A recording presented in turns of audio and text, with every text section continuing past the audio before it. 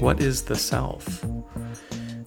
Identity is such a tricky topic these days, especially with identity politics and the pressure through media to associate with inborn characteristics like your sex, your race, your preferences, your opinions. It's fun as a consumer to identify with thoughts and preferences, and we're encouraged to develop our egos and to fully assert them, to describe our personal realities, our lived experiences, like this is the be-all, end-all of human existence. And I think it's toxic. You'll hear how toxic it can be through the teachings of meditation and presence, to be aware of the moment passing right now, to be here and present. It's tricky. It's damn harder than it sounds, actually. And it's no wonder that so many of us struggle with a sense of satisfaction in pure being. We're just simply not encouraged enough to be. We're encouraged to become and to acquire, to get things that we think we need, when in fact we have and are everything that we want and need. It's in this spirit that I want to describe my experience in reading a book called A New Earth by German philosopher and writer Eckhart Tolle. This is a check-in of sorts with self-growth, if you will, a self-help book, I suppose. And I read it recently with a book club. Shout out to you guys. And I feel more whole, more relaxed with my quote self, having read this book and checking in again with this man's teachings. His other work includes a book called The Power of Now, which I read like a decade ago. And I find it quite transformative, affirming and encouraging in ways that most books aren't, because it's just so often the case that we're encouraged, again, to identify with thought forms or to identify specifically with our feelings and to develop our sense of ego through these lived experiences. The ego is the enemy, actually. And I say that carefully, knowing how precious the ego is to so many of us. Of course, we enjoy choosing our own life paths and choosing what information and experiences and products and opinions to bring into our quote self. Now I'll stop using the quotes on the word self, but I want to emphasize how illusory this idea is, how made up, quite frankly, it is. And for anybody that has spent time meditating or on retreat or even hallucinating on mushrooms or acid or ayahuasca or peyote or mescaline, or has done any work in general on the mind to relinquish this identity with the self and the ego, and instead to discover, as an alternative, the more grand truth behind the self, the universal oneness that connects all things. This is the very deep truth that so many religions try to point to.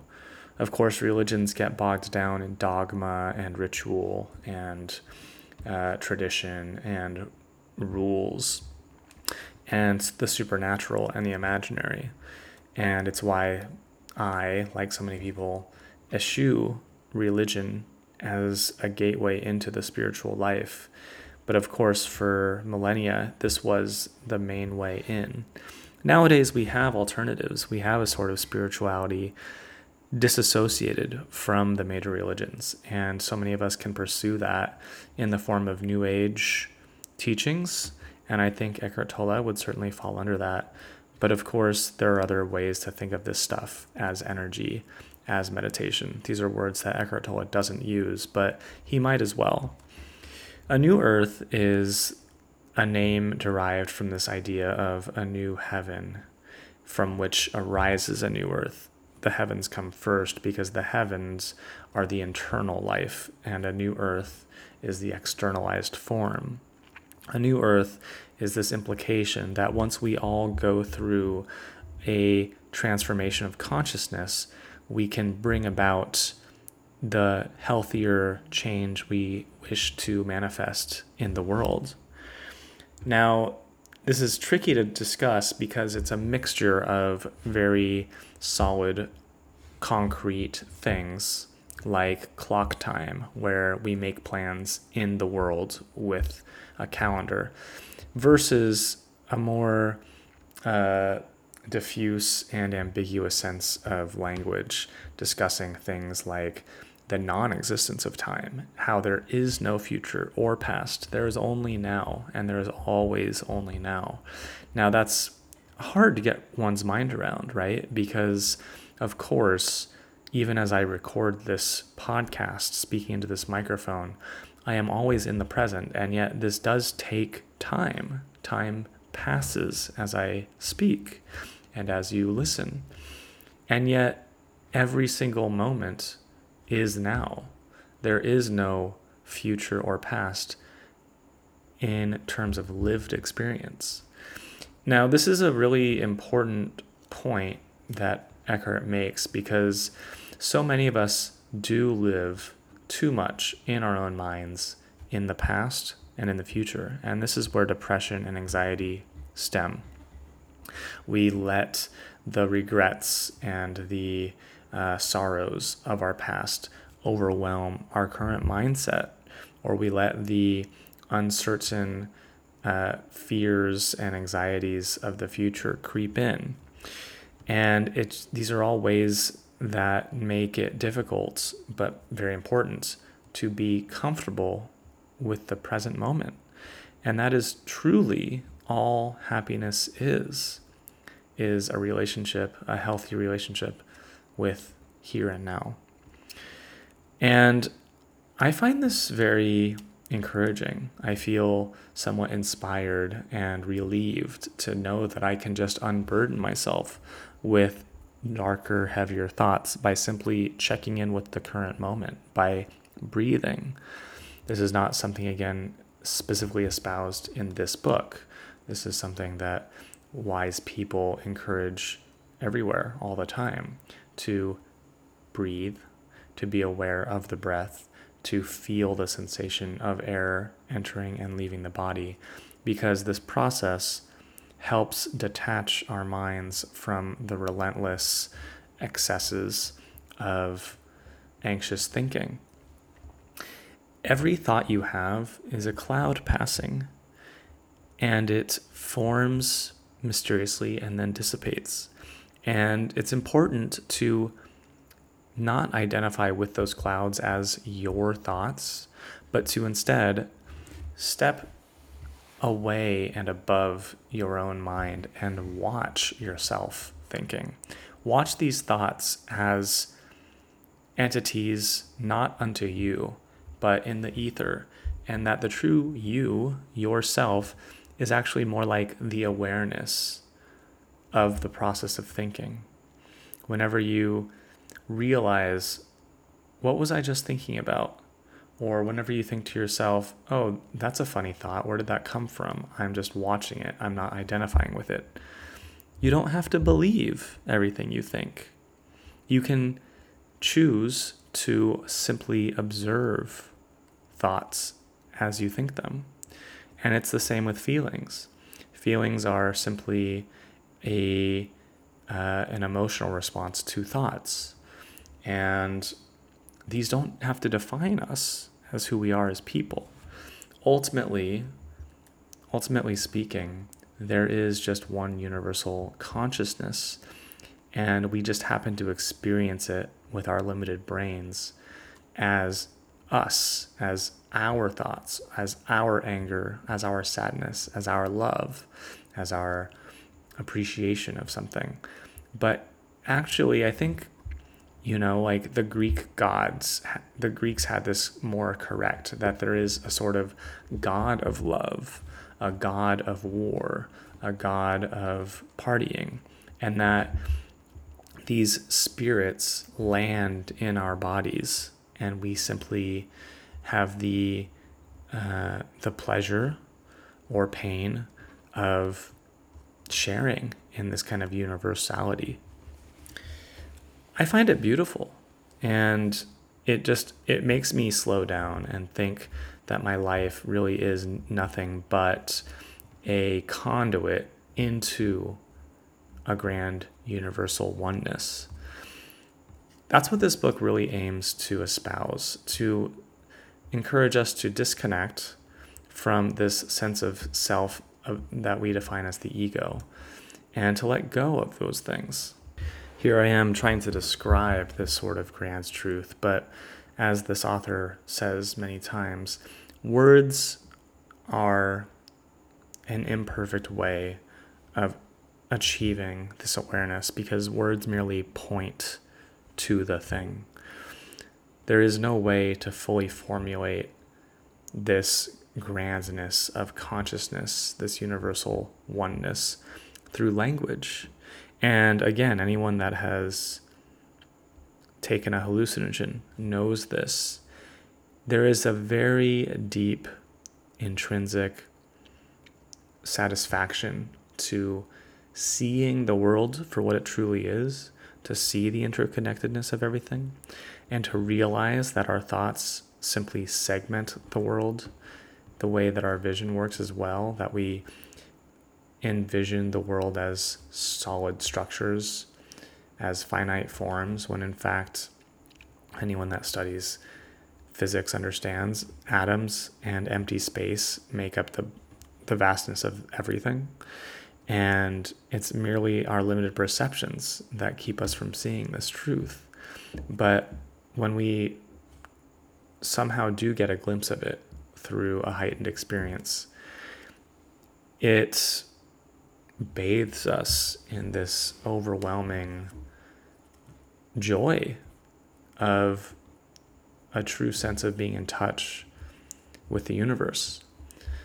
And I'm not sure if I can teach this. I think Eckhart Tolle does a very able job communicating the need for everybody to get there. But if you are stubborn and stuck in your worldview, it might be difficult. It's fair enough. The world doesn't make it any easier for us to see past these things. We're very much, again, encouraged to somehow stay stuck in the matrix, if you will. And it's very addictive to grab on to our own specific pleasures, the thought forms that we are so proud of engaging in. But there's so much more out there. There really is an invisible world, the spiritual world, open to us at all times. And a point this author makes again and again is that it's right there to be had, to be seen, right now, at every moment. It's not something that you have to study first, to practice and try and ramp up and jump into later. It's literally there right now.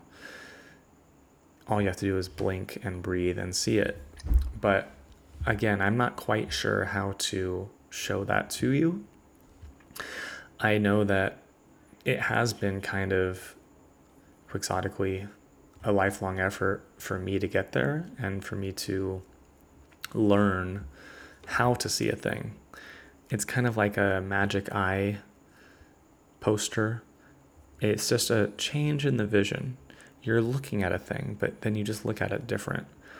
And the world is like that. Of course, the dailiness of life is there for anyone to behold at every moment.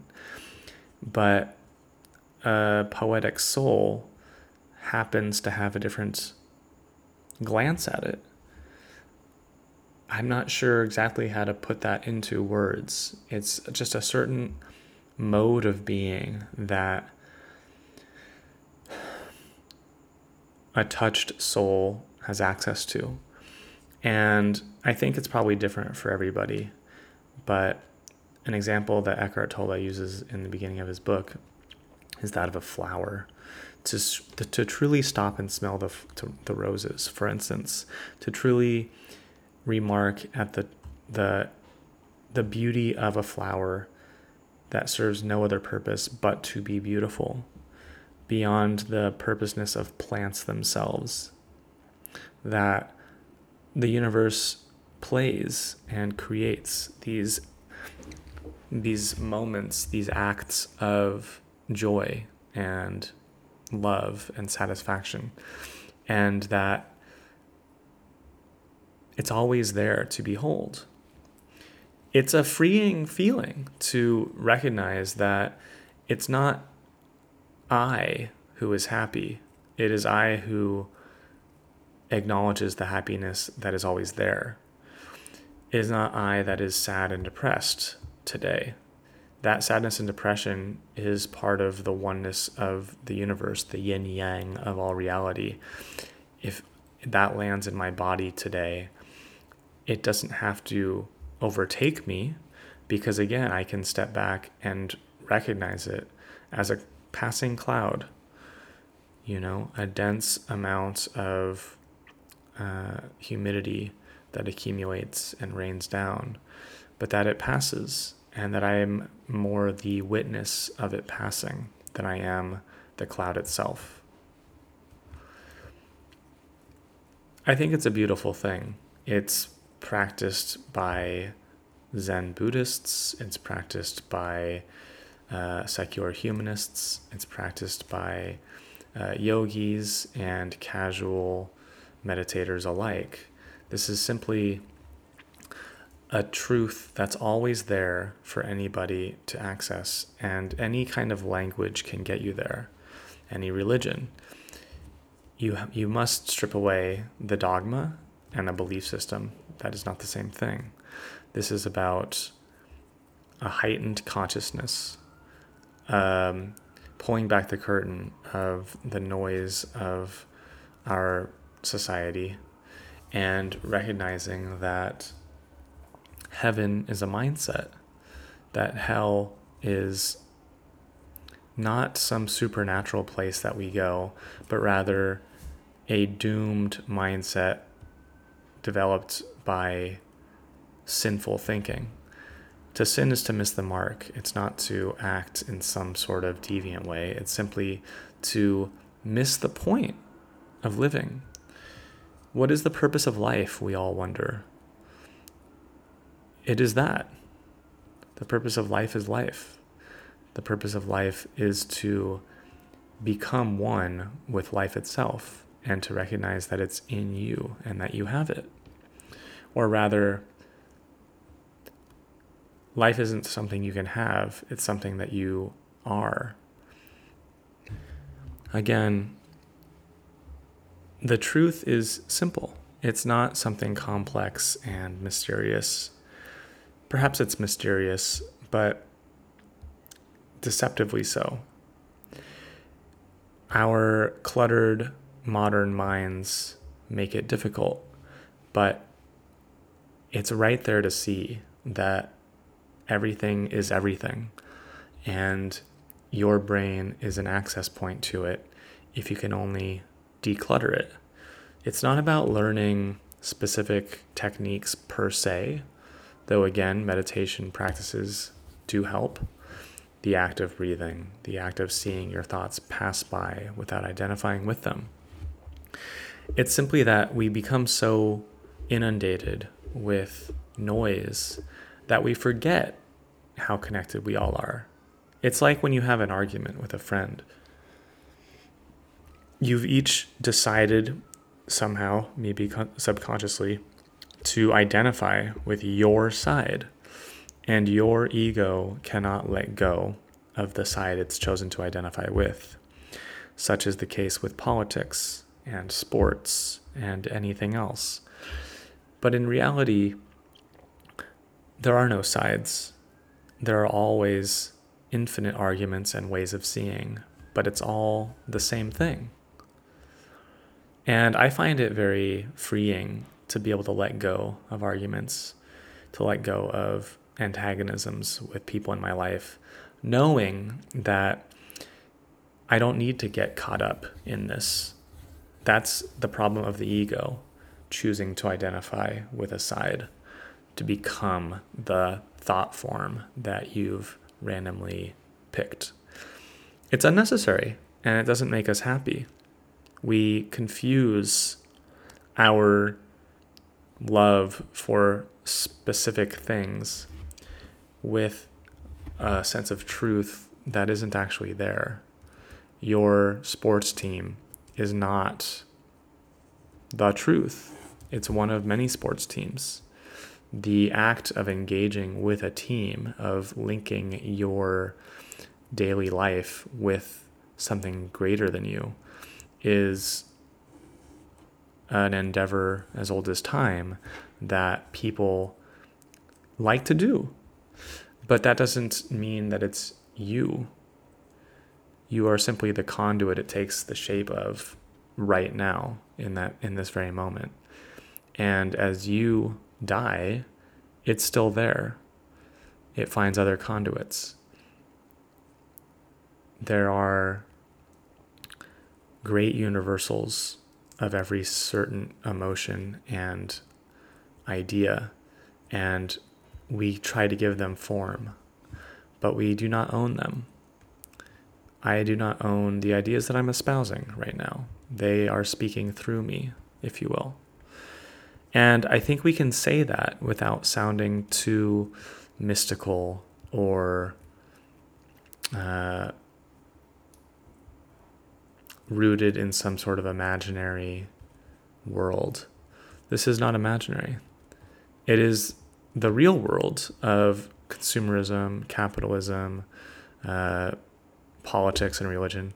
These are imaginary things. We've collectively imagined them, and we play the game of them for a purpose, to obviously attend to the physical needs on Earth. But the economy is made up. Political parties are made up. Sports teams are made up. Fashion is made up. And they all are poor excuses of identity that merely point to things that in our mind do make sense. But again, these thoughts segment reality. They break a flowing universal truth into bite-sized pieces. This is vexing. This is not how our brain truly connects.